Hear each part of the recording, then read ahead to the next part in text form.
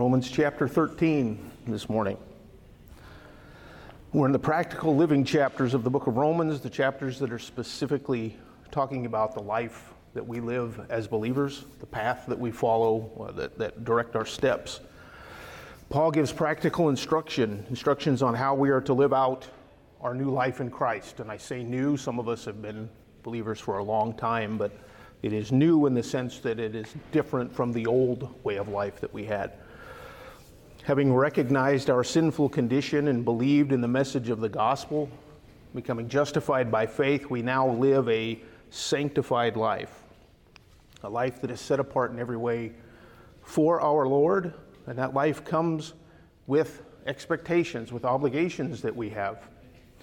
The very first expectation that we have is to God, and we saw that back in the very first verses of chapter 12, which are really, those first two verses govern everything that Paul is talking about for several chapters here. We are now to present ourselves over to Him completely for service as a living, holy, and acceptable sacrifice. After talking about that expectation, about that obligation that we have, Paul then went into the subsequent expectations, or we could really say details on how that first one is lived out. And again, that's what these chapters are all about. The first thing that we saw was centered around our own obligation to the church, to this local body. To serve in this body by using our spiritual gifts to build each other up, to edify one another, to allow this body to function as it should, with every member doing its part. Then we saw expectations that we have towards others. He talked about love is without hypocrisy. We are to show hospitality. We are to give preference to one another in honor. Never pay back evil for evil or take your own revenge. Were just some of the examples of things that we saw in the rest of chapter 12. He started there again in those verses from verse 9 through verse 21, talking about our relationships in the church, and then he expanded it out to other areas, things that would include those that are outside the church as well. There are specific ways in which we are to honor God by living our lives, showing our conduct to be above reproach, not just in the sight of God, but even in the sight of men. These are all areas in which we have obligations. We have a responsibility to respond in a certain way in all of our relationships that is pleasing to God. Now, he ended chapter 12 with verse 21, and he basically summarized all that he'd been saying from the previous 8 verses, where he said, Do not be overcome by evil, but overcome evil with good.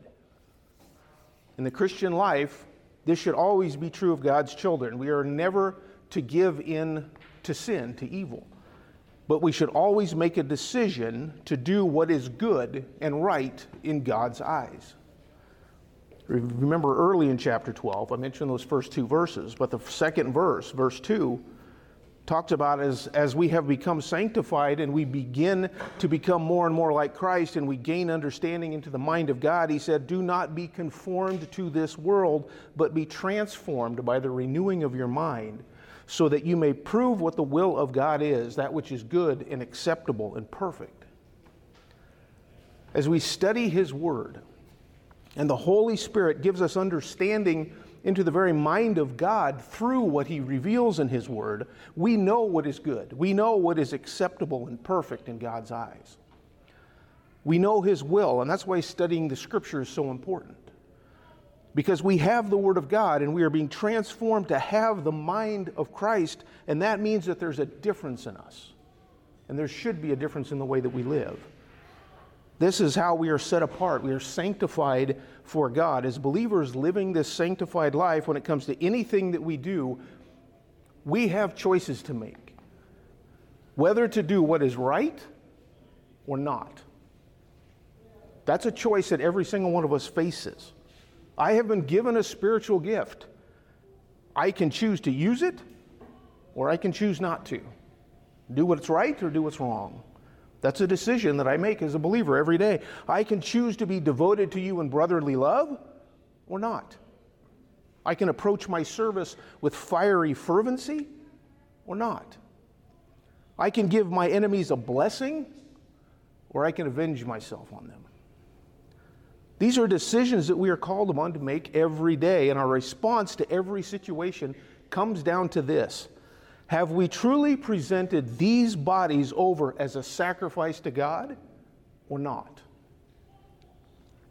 Again, these are things that make us different from the world around us, that make us stand out from those who are in the world, who are still enslaved to their flesh. As believers in Jesus Christ, we are now to live lives that are enslaved to righteousness, to the very deeds that are approved and acceptable before God. And the principles and details that Paul is presenting here is the elaboration of what he told us back in chapter 6. In verses 12 and 13 of Romans 6, he said, "Therefore do not let sin reign in your mortal body so that you obey its lusts, and do not go on presenting the members of your body to sin as instruments of unrighteousness, but present yourselves to God as those alive from the dead, and your members as instruments of righteousness to God." This is what we're talking about.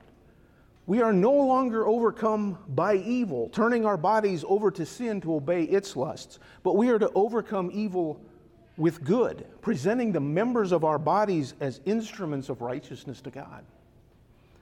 We live differently. We live in a way that pleases God. We live in a way that is right before Him. Now, as we come to chapter 13 of Romans, we get into another area where we have responsibility, where we have a decision to make as to how we will conduct ourselves. And keep in mind, just because we turn a page in our Bible, we turn from chapter 12 into chapter 13, that doesn't mean that there's a break in Paul's thought process here. That doesn't mean that we have ended talking about the commands that we are to follow, and we have now turned a corner into commands that are optional, or commands that are just nice to have. No, this is a continuation of his thought process. This is a continuation from what he's talking about in the last chapter. And we'll even see that it's related to what he was talking about at the end of chapter 12. But in the first verses of chapter 13, he talks about our responsibility to government and civil authority. And this section has never been a very popular one amongst believers. And I would guess that there's not very many people, not very many Christians, that when you ask them, what's your favorite part of the Bible? Oh, I really love Romans 13, 1 through 7. Probably in the minority of people that love this section. And especially in the last few years, this subject has come under much scrutiny amongst believers.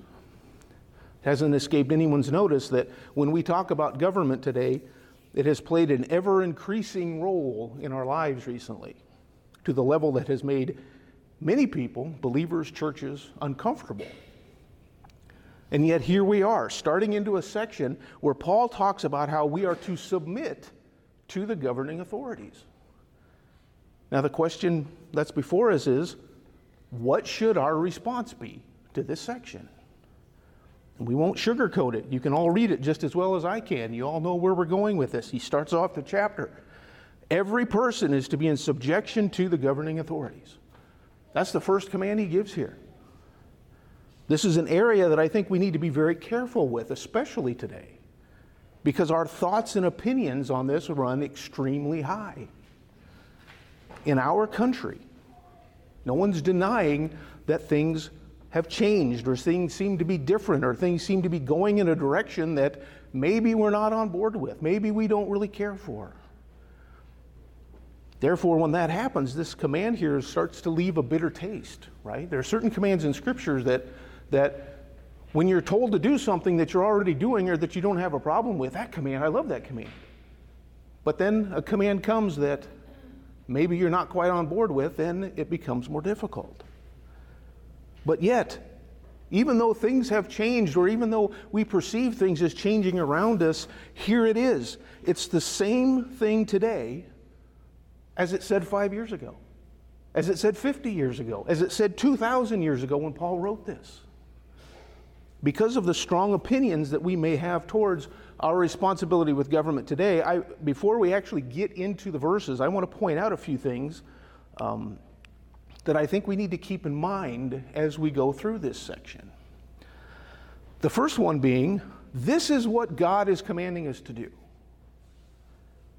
As we go along in the book of Romans, and this section that deals with the expectation on us as believers, this is the next command that God has for us. Now, you'll note that I didn't say Paul has for us. And I certainly didn't say this is what I have for you, because this isn't my command. But this is God's inspired word. And this is the command from God to his children. Some people would say, well, they come to this section and say, well, Paul didn't get it. Paul didn't understand our situation. Paul couldn't have known what things would be like today when he wrote this. He just didn't know. But when you think that, if you think that way, insert God in for Paul in that situation, because this is what God inspired Paul to write. God didn't understand our situation. God couldn't have known what things would be like today. And you start to realize that argument doesn't really hold water. Changes in our society or our culture or our personal situations do not change what God has told us in his word. They do not change the commands that God has given us. And we'll look at the details of this as we move through. But moving from chapter 12 into chapter 13, the instructions for us here do not suddenly become optional. The second thing that I think we should keep in mind as we go through here is really a question. Why would we immediately look for exceptions to what God commands us? When we come to chapter 13 and we start to talk about submitting ourselves to the government almost without fail, if you're like me, I'm probably revealing more about myself than maybe I'm giving you guys. But almost without fail, the first thought that comes to mind is, what are the exceptions to this rule? God says obey the government, but what about this case? What about that case? What if this is going on? What if that is going on? Now, I'm not saying that there aren't exceptions, but I think it's a dangerous, slippery slope that we go down when God commands something of us and we immediately start contemplating, how do we get out of this one? How is this not applying to us? God in the last chapter, God commanded us to serve in the body with our spiritual gifts. Do we instantly start looking for ways? What are the exceptions for that? How can I not serve with my spiritual gift? He commanded us to be of the same mind with one another or toward one another. How can I get out of that? How can I not be of the same mind with you? How can I distance myself from you? What exceptions can I find that I don't have to do that? We have clear instructions in Scripture to not forsake our own assembling together. This is one that we've talked about many times over the last couple of years. People have looked at this one many times, and we've been reminded of this because this is one area where the church and the government have clashed recently. Different communities, different parts of the world, it's come across differently. But is it appropriate for us to immediately try to find ways to get out of that? That's a command, right? Should I look at that command and say, how can I not meet with the church? What exceptions are there for me to get out of going to church each week? How sad would it be for us if that was our attitude towards the commands that God clearly gives us in his word? I would hope that we would all agree that we should not immediately be looking for exceptions to the commands that God gives us. Well, here in chapter 13, we are given a clear command as well. So I think we need to guard our thinking when we approach this section of Scripture and look at it from the standpoint of, what is God wanting me to do, not how can I get out of this? The third thing I think we need to keep in mind, the type of government does not make a difference here. I don't think I'd be going out on a limb if I said that the government that we're in today, or the government as it exists today, I don't want to get political here, but I'll just say there may be some things that we don't agree with. There may be some things that we're not completely on board with. I think we're all looking forward to what maybe the next election cycle might hold, or maybe we're dreading what the next election cycle might hold. But we don't like things today mostly because we see our country on what we would think is a decline, politically, morally, a lot of seemingly underhanded things that appear to be happening at the highest levels. But does that matter? Does any of that make any difference at all with this command, with what God is commanding us here? The first thing that I want to mention, 2 points within this point, is that governments exist in different times and in different parts of the world, have always been different, have always had variations. Paul was writing this under the inspiration of the Holy Spirit during a time when who was in charge in Rome? He's writing this to the Romans, and who's in charge in Rome? Nero. The Caesars are the heads of the government in Rome. Have you ever studied the Caesars? Have you ever studied that history? A few years before this, a man by the name of Gaius, better known as Caligula, had been in charge. He was a man who claimed to be divine. I think most of the Caesars, if not all the Caesars, claimed to be divine. Possibly, there's a rumor that he murdered his predecessor in order to be on the throne. He was known for murdering on a whim. As Paul was writing this letter again, Nero was the one that was in charge in Rome. If you don't know anything about Nero, Nero was someone who killed his own mother. He persecuted Christians. He was the main persecutor of Christians, and who history tells us was in power when both Peter and Paul were executed, put to death by Rome. Basically, Paul does not write this to say, only subject yourself to the government when they're good guys, when they're great. Or he doesn't write this to say, I understand that the perfect democratic republic looks like this. That's what you're supposed to be submitting yourself to. That's not what he says. The things that we have going on around us, potential alleged crimes that we'd like to see people answer for in government, pale in comparison to what was going on in Paul's day when he actually wrote this. And we also need to remind ourselves that even today, not even just looking back in time at Rome, but even today, our government that we look at, that we're concerned with, does not rule over the whole world. There are other governments out there, and specifically other churches under other governments, that these commands that we have here in Romans 13 also apply to. There are churches in Russia, there are churches in China, there are churches in Muslim countries that don't look anything like our church, but are groups of believers that are meeting together anyway.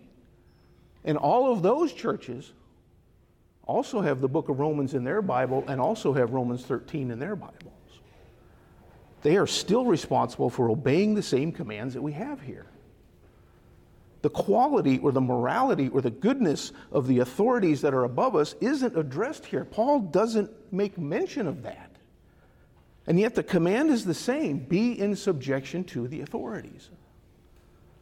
As believers, we should expect that those in leadership and power might not be on the up and up when it comes to good versus evil. And why do I say that? Well, because that's another reason why the type of government doesn't apply. Because all government really is under Satan's authority. We need to remember that human government on the earth today, during this time before the Lord's return, isn't a good thing. And we shouldn't expect it to be a good thing. God is still absolutely 100% sovereignly in control of all His creation. Nobody's saying that God has given up sovereign control, but for this current time, He has allowed Satan to have authority here. And He has allowed Satan to have power here. 1 John 5:19, we know that we are of God and that the whole world lies in the power of the evil one.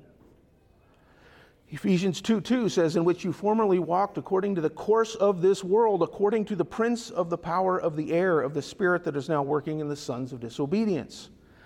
Ephesians 6:12, for our struggle is not against flesh and blood, but against the rulers, against the powers, against the world forces of this darkness, against the spiritual forces of wickedness in the heavenly places. 2 Corinthians 4:4 says, in whose case the God of this world has blinded the minds of the unbelieving so that they might not see the light of the gospel of the glory of Christ, who is the image of God. These are all verses revealing that power and authority in this world today does not lie in us. It lies under the authority of Satan. In Daniel chapter 10, the angel comes to Daniel to give him a message, but he was delayed for 21 days by the prince of Persia, who was a demon who is specifically in authority over Persia. And he was able to withstand the messenger of God for 21 days. In Luke chapter 4, when Jesus is tempted by Satan in the wilderness, Satan offers him all the kingdoms of the world if only Jesus would bow down and worship him. And he says that the world has been handed over to him. The authority on the earth today is in Satan's hands. The governments that are at work are part of that system. As a result of that, we understand that they stand opposed to us. They are not on our side. And yet, God's command is that we are to subject ourselves to them. Why? How can that be? Why would we subject ourselves to that kind of authority? Well, we'll talk about that. But one of the things is, and the fourth thing that I think we need to keep in mind, is that we are just passing through. We do not truly belong here anymore. We live in this world, we live in this country. Most of us would probably say, if not all of us, would probably say we love this country. But this country, this world, is no longer our true home. Turn with me over to Philippians chapter 3. I do realize we're supposed to be studying Romans, and we'll get there shortly, but look at Philippians 3 with me for a minute.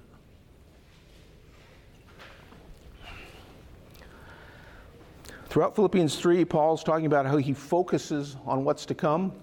He talks about how his past in Judaism means nothing to him in light of his salvation. He looks at all that as garbage, as rubbish. He talks about having suffered the loss of all things in his life here on earth, and that he doesn't care about the loss of all those things. In verse 14, he says that he presses on for the goal of the upward call of God in Christ Jesus. In verses 17 through 19, he tells the Philippians to follow his example, and not the example of those who have their minds focused here, focused on the things of this earth, but where should they be focused? Verse 20, Philippians 3:20. For our citizenship is in heaven, from which also we eagerly wait for a Savior, the Lord Jesus Christ, who will transform the body of our humble state into conformity with the body of his glory by the exertion of the power that he has even to subject all things to himself. We are not citizens here. We are passing through. All that goes on around us is the functioning of a world to which we no longer belong. We are called to function here. We are called to live here. We are called to serve here. In light of the coming of the Lord, who will take us home to be with him forever, and one day we will enjoy serving him in his glorious kingdom for all eternity. That is our blessed hope. That is what we are anxiously anticipating, the going home. It's as if today we are traveling in a foreign country. Think of a foreign country that you would like to travel to. With the things going on in the world today, that list is getting smaller and smaller, I understand. But if you like to travel, think of a foreign country that you would like to go to. While we're in that foreign country, what do? Hopefully we obey their laws, right? We do what they say needs to be done. It might be different from what we have here, but we would obey their laws. But all the while that we're there, we know that's not truly where we belong. So that should be our perspective here as well. As we wait for the Lord's return, we understand that we are anxiously awaiting something else. Now, I know that was a lot of introduction, but I think we need to keep these things in mind as we look at these verses. God is commanding us to be subject to the government that we find ourselves under. Okay, while I'm living here on this earth, awaiting the glorious return of our Savior, living a life in obedience and submission to him, that is just another part of what I am called to do. All that we have here, my job, my home, my income, all that from a worldly perspective might give some definition of who I am, But that's all secondary to the life that I live for God. A life that I live as a living, holy, and acceptable sacrifice for Him. So now in verses 1 through 7 of Romans 13, Paul is going to present the basic response that we should have towards government. He states it very simple and very straightforward. But he makes it very clear what the response to government is to be for believers. Our conduct toward the government which we function under should flow out of this passage. In verse 1 of chapter 13, we see that it should be the same for every man. He says, every person is to be in subjection to the governing authorities. Simply put, this is God's plan for the order that He has established on the earth. Every person is to be in subjection to the governing authorities. When we talk about every person, who are we talking about? Every person, right? It's not that hard. There's no distinction or exception here. Of course, Paul is writing this to the Roman believers. We've mentioned before that we can't expect unbelievers to live a life in obedience to God's word. But he's basically saying the general rule here applies, and most people wouldn't have an issue with that statement. People, believer or unbeliever, are to submit to the authorities that are over them. Laws exist in a society that people living in that society need to follow. Looking around the world, you see this in evidence everywhere. It's a universal provision from God. You would be hard-pressed to find a country or a community of some sort that doesn't have some sort of ruling authority, whether it's a president or a prime minister or a king or a village elder. Some type of authority exists in every society. It existed for the Romans, it exists for us today. And these are the two cases that are really relevant for us here. What is every person to do? Be in subjection to those governing authorities. The word for subjection here means to be arranged under the authority of. It's a military type word, like you would be under the authority of someone else. To place yourself under the authority of the governing authorities, to recognize and submit to their place over you. In God's creation, He has established this hierarchy, and as His children, as we've become saved and are now citizens of heaven, we are still subject to this hierarchy as long as we live here in this world.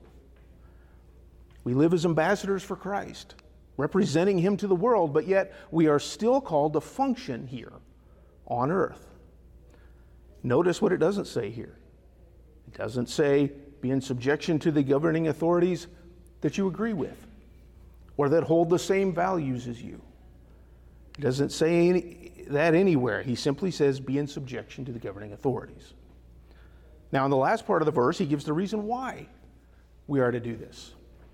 For there is no authority except from God, and those which exist are established by God. Where does all authority come from? Who has established the leaders and rulers? God has. He has established them all. Whoever has power over anyone or anything else, it has come from one place only, God Himself.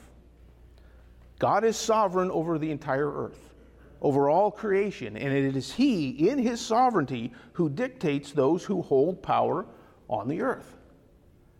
This is important for us to realize, because not only is the command on this from God, but the reason behind the command is because the authority that they have comes from God. Turn with me over to the Gospel of John. Well, we're going to go to several passages. I'm just going to warn you, we're not going to get very far today, so don't be worried too much about the time. I'll worry about the time. But look over in John chapter 19.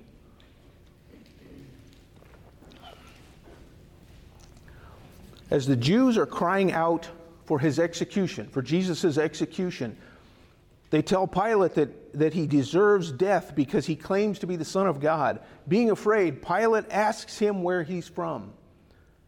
But Jesus doesn't answer him. Look at verse 10 of John 19. So Pilate said to him, "You do not speak to me?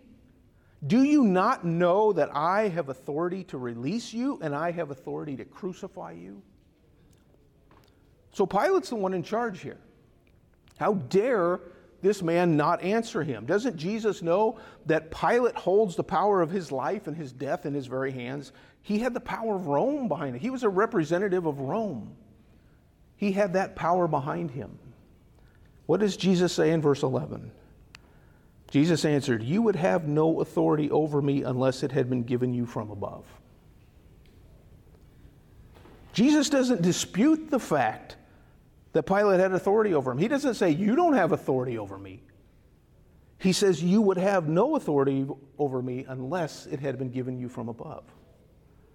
He doesn't disagree that Pilate had this authority to either release him or crucify him, but the authority that he had came from one place. It came from God. Not from Rome, as Pilate would have answered. Pilate wouldn't have it unless God had given it to him. So if God is the one to whom all power or authority belongs, and there is no authority that doesn't come from God, what does that say about human government? Those which exist are established by God. Governments around the world, wherever they may be, are established by God. He has brought them into existence. Okay, what kind of governments? Republics, dictatorships, monarchies. There are all kinds of governments throughout the world. We're usually fixated on our own government that we have to deal with, but you look around the world, there's all kinds of governments out there. But they all get their authority from the same place. We get anxious in our government about who's going to get elected. We get anxious when we look at our government about who the next guy, or if our guy gets voted in or not. Does he get voted in? Does he get booted out? We get so caught up with this, and this makes us so anxious. But we need to understand, and we need to remind ourselves often, I need to remind myself often, that whoever is in there is who God wants to be in there. Wait, what? You're telling me that the guy that's in there is the guy that God wants in there? No, that's what Paul is saying. Paul is telling us right here, those which exist are established by God. God put them there. God determined who our president is. God determined who our governor, our senators, the world leaders across the planet today, yesterday, tomorrow. No one sneaks in. No one cheats their way in that sneaks himself right past God. They might cheat or sneak their way in human standards, but we understand they are not thwarting the plan of God in any way. We get all upset about whether or not someone stuffed a ballot box or hacked a voting machine. The Caesars murdered their way into authority, and Paul is telling them this. And yet they were all established just as God wanted them to be. Turn back to Romans 9. We saw an example of this when we were talking about God's sovereignty in election. Not elections, but election. God's choosing of people to salvation. But when we were talking about that in that context, he was talking about how God had mercy on some and how he hardened others. And Pharaoh, the leader of Egypt, was a sinful man who God chose for a specific reason. Look at verse 17 of Romans 9. For the scripture says to Pharaoh, "For this very reason I raised you up, to demonstrate my power in you, and that my name might be proclaimed throughout the whole earth." Here we see that God had a purpose in putting Pharaoh in that position that he was in. He had authority over Egypt. He had authority over the Israelites. No dispute that he had that authority, and that it was God that raised him up. He was there by God's design. Was it because he was such a good and righteous man? No, not by any means. In fact, it was his unrighteousness that was useful for God's purposes to have him in power. Why does God let certain men win elections? I don't know, but he does. And as his child, I may not know why an election doesn't go my way, or why decisions are made that I think are absolutely horrible and even ungodly within the government, but I can still take great comfort in knowing that God is absolutely 100% in control of the situation. God hasn't been thwarted. All is not lost. I know that he is still sovereign. His plan will still come about just as he determined that it will. And what do I need to do? I need to trust him and in his sovereign plan. I don't know his plan. I don't know what tomorrow holds, but I trust that he knows. We act like when an election doesn't go our way, all hope is lost. And again, I'm talking to myself as much as I'm talking to anybody here. We may not say it, but we act like it and we seethe over it. No, all is not lost. No, God's man hasn't been left out in the cold. It's all still going according to his plan. We just need to understand that we don't know what that plan entails. Turn back with me to the Old Testament. Prophet Jeremiah, Jeremiah chapter 27. We'll look at a couple examples here.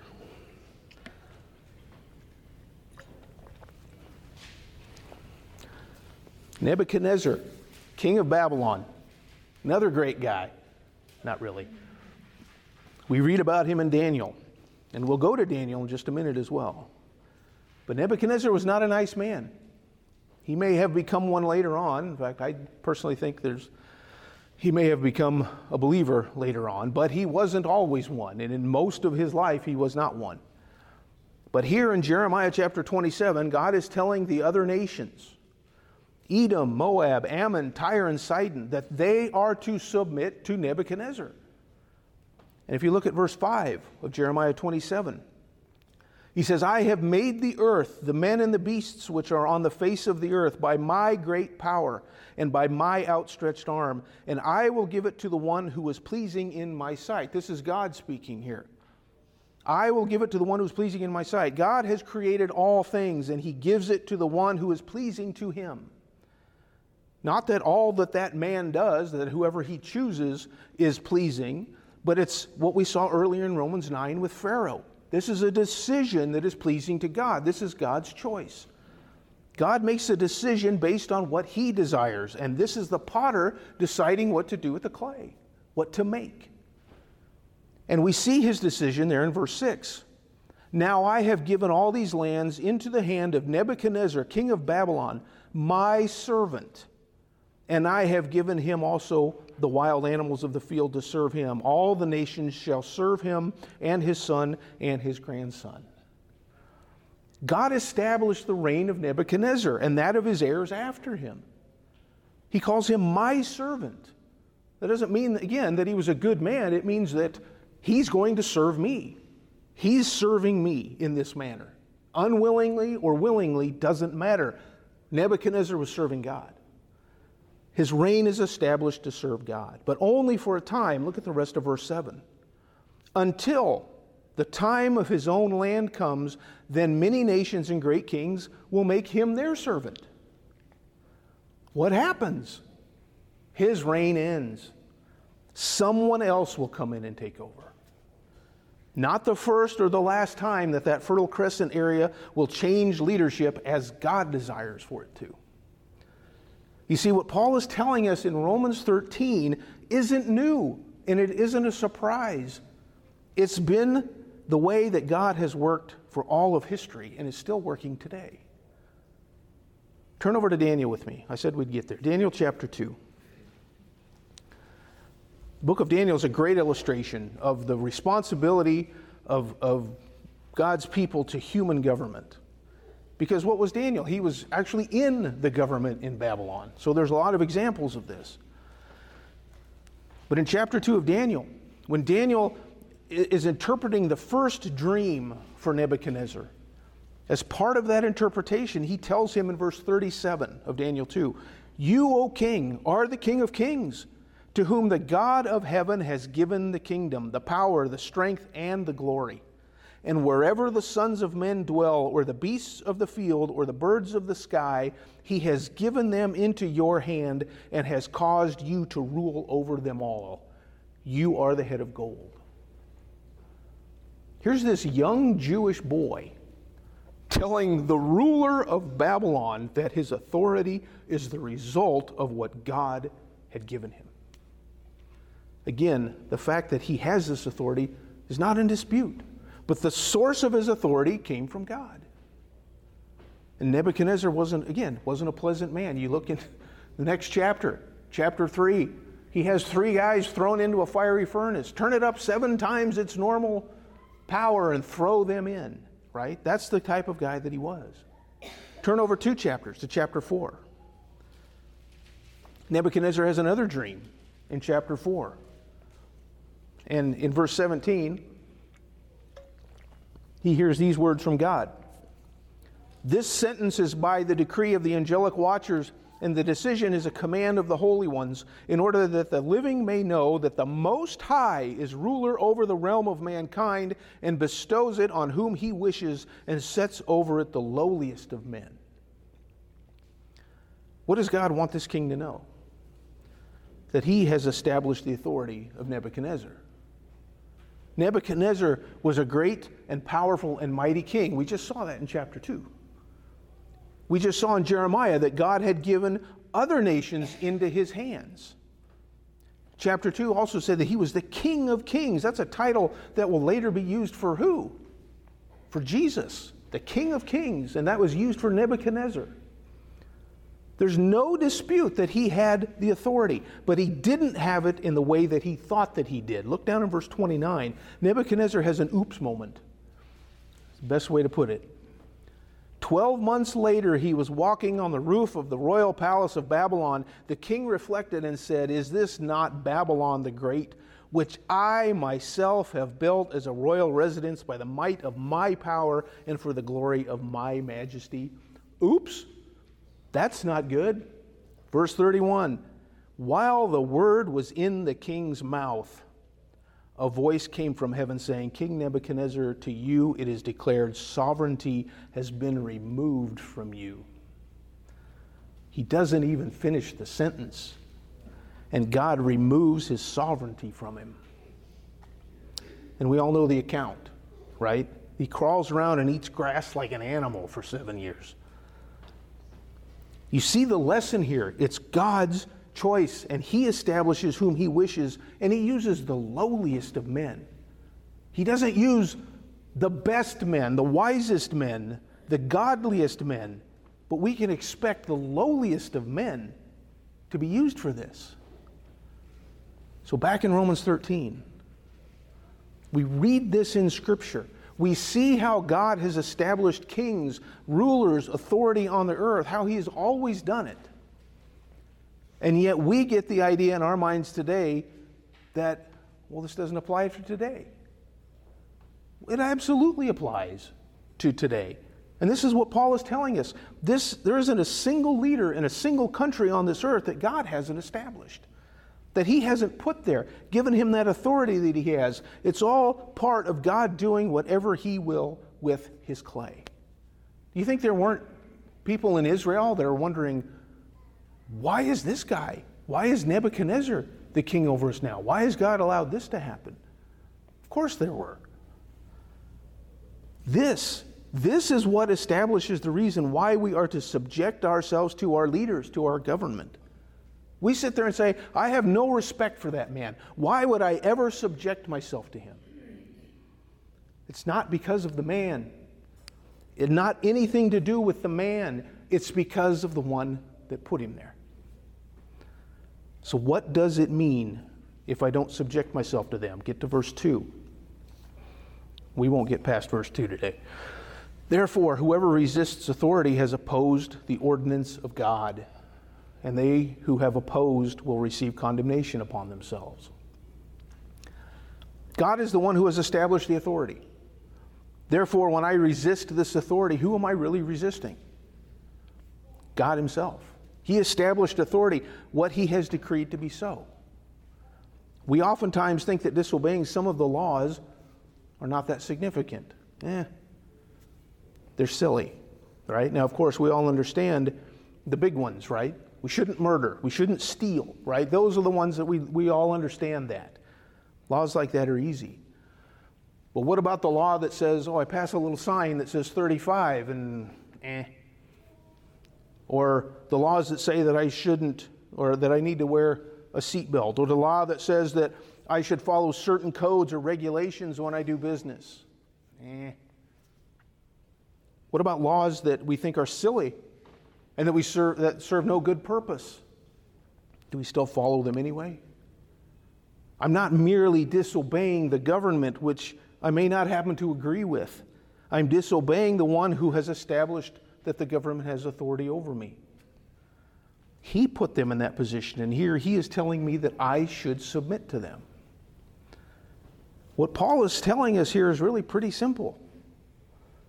But like we talked about before, we like to find ways to have exceptions. So if the government, and we use extremes sometimes. So you're saying if the government says I need to worship Satan every day, I have to do it. No, it's not that there aren't any exceptions. In fact, there are examples throughout Scripture when it is necessary to obey God rather than men. But we do need to understand that those are just that. They're exceptions. They are not a means to try to reestablish the rule and live our lives circumventing the rules. What do? Sometimes we talk about these exceptions, and we say, I found an exception, then actually make the jump to, well, if I can disobey the government when they tell me to do this, now the concept of disobedience has been established and I can disobey at my discretion. Or maybe we convince ourselves that the government is headed in a direction that we just can't support, and therefore we feel that there's a reason to oppose them at every turn. That's a dangerous mindset for us to get into. Again, Paul is dealing with the rule, and because of the seriousness, the fact that they are established by God, the exceptions to the rule better have some scriptural basis to them. Who can make the determination of exceptions to God's rule? God can. Only God can. That's why the Bible better be our basis for any exceptions that we might come up with for this. Again, I'm not saying that they don't exist. I just don't think that they exist to the degree that many people want them to exist. We'll look at an example. Turn with me over to Acts chapter 4. Example from the early church.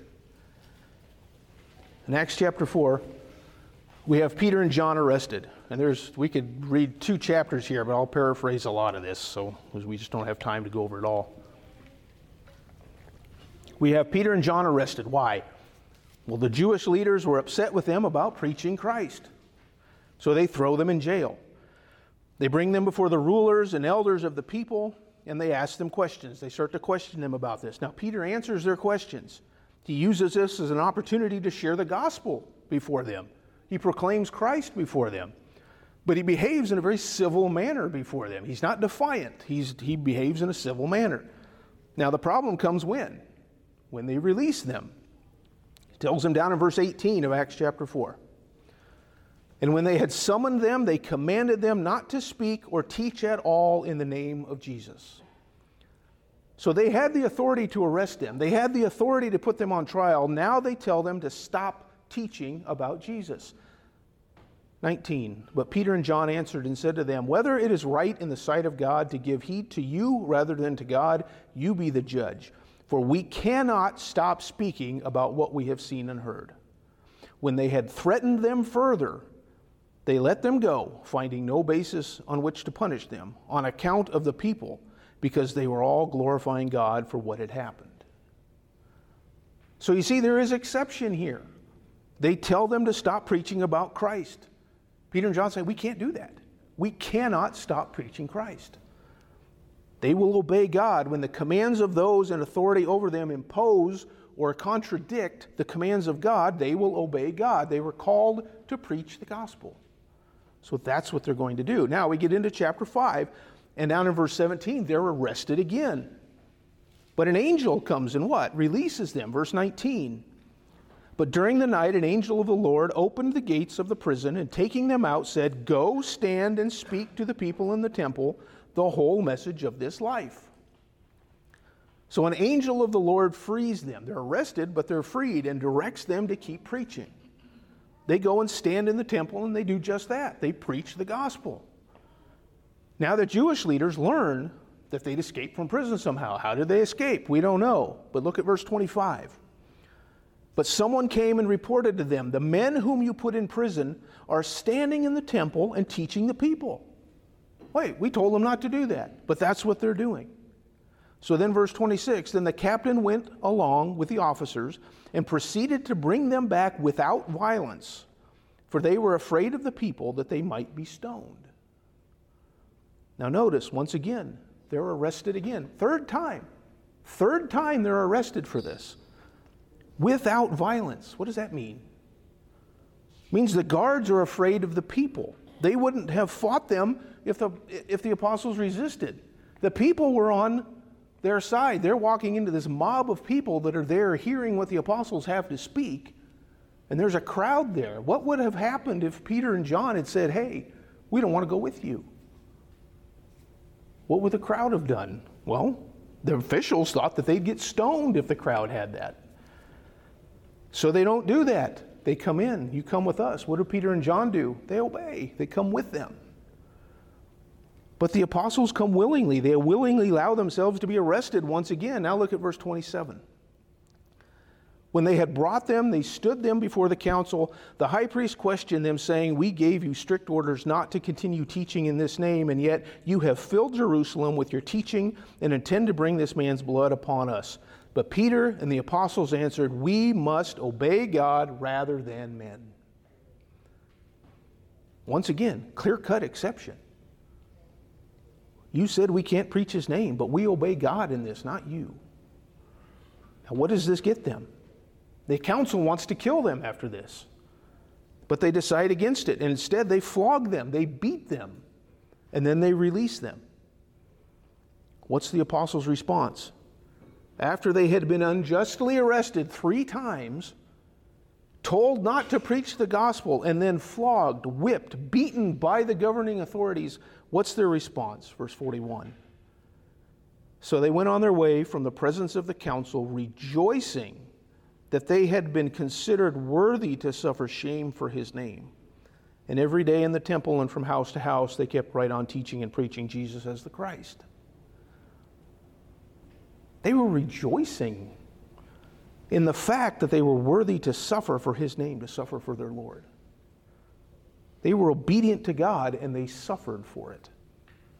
They willingly surrendered themselves to the authority of those over them, but they drew the line when it came to the clear commands to disobey God. There are others example throughout Scripture. Book of Daniel, I mentioned before. Several exceptions. The king decrees that the Jewish captives will eat his food. Daniel and his friends, they can't eat that food. It would violate the law. So they seek permission to not eat the food. And God graciously grants that to them. The king says to bow down before his idol. In Daniel chapter 3, Hananiah, Mishael, and Azariah will not do it. 3 men standing up in this entire plain, not bowing before this entire idol. And they willingly go into a fiery furnace for that. The king said no one could pray to any god. They had to pray to him instead in Daniel chapter 6. Daniel refused to stop praying to God, and he willingly forfeit his life by being thrown into a den of lions. Now, of course, we know God rescued him from that, but Daniel didn't know that. As far as he knew, he was being thrown to his death. But we have to admit, even in our country, these types of exceptions happen very rarely, if they happen at all.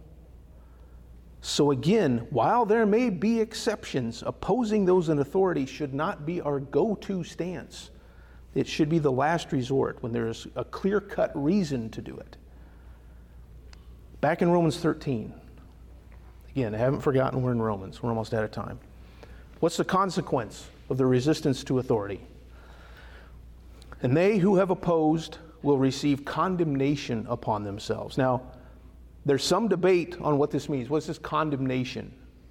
But I see this pretty clearly as judgment or punishment by those same authorities. Some say that this is condemnation from God, but I don't think that's what fits here, and I think most commentators would say that's not what he's talking about. What we're seeing is that the consequence of civil disobedience is punishment.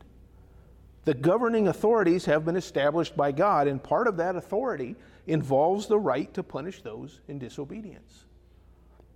A believer who breaks the law, just like anyone else, should expect punishment. There are consequences for their actions. And that's exactly where Paul will take the discussion next into verse 3. But we won't get there. We'll save that for our next lesson. So we are to submit ourselves to the governing authorities. This isn't optional. It's not something that we can freely opt out of. If there are clear-cut times when we are told that we cannot serve God, that we cannot preach the word, that we cannot obey God in some way, then yes, we must obey God rather than men. But we also need to keep in mind that subjecting ourselves to the governing authorities is also obeying God, because we have it right here. Every person is to be in subjection to the governing authorities. He has established authority over us. We are to submit ourselves to that authority as if it were His authority, because it is His authority. Next week we'll continue on, and unfortunately it won't get any easier. We'll talk about capital punishment. We'll talk about everyone's favorite subject, taxes. As appropriately, I got my tax thing in the mail this week that talking about it. So anyway, we won't get into that right now. We'll get into that next week. So we'll save that for our next lesson. Let's close in a word of prayer this morning. Dear Heavenly Father, we come to you. We thank you, Lord, for the opportunity that we have to be in your word once again. We thank you, Lord, for this section of Scripture. We thank you, Lord, for your clear instructions to us on every area of our lives. And Lord, we just pray that we would just be searching your Scriptures, that we would be obedient to your word in every area. We thank you, Lord, for the book of Romans. We thank you, Lord, for the instructions that you give us throughout this book, the clear instructions, the clear theology and doctrine that we get from this book, Lord. And we just pray that we could use these things in our lives to honor and glorify you each and every day. We thank you, Lord, for our time here this morning. We do pray that you would be with us in the next hour as well as we go into the teaching hour. We just pray that for Josh as he brings us the word. Pray that you would give us understanding into your word once again from the Gospel of John. And we just pray, Lord, that this would be a time that would honor and glorify you. And we pray these things in Jesus' name. Amen.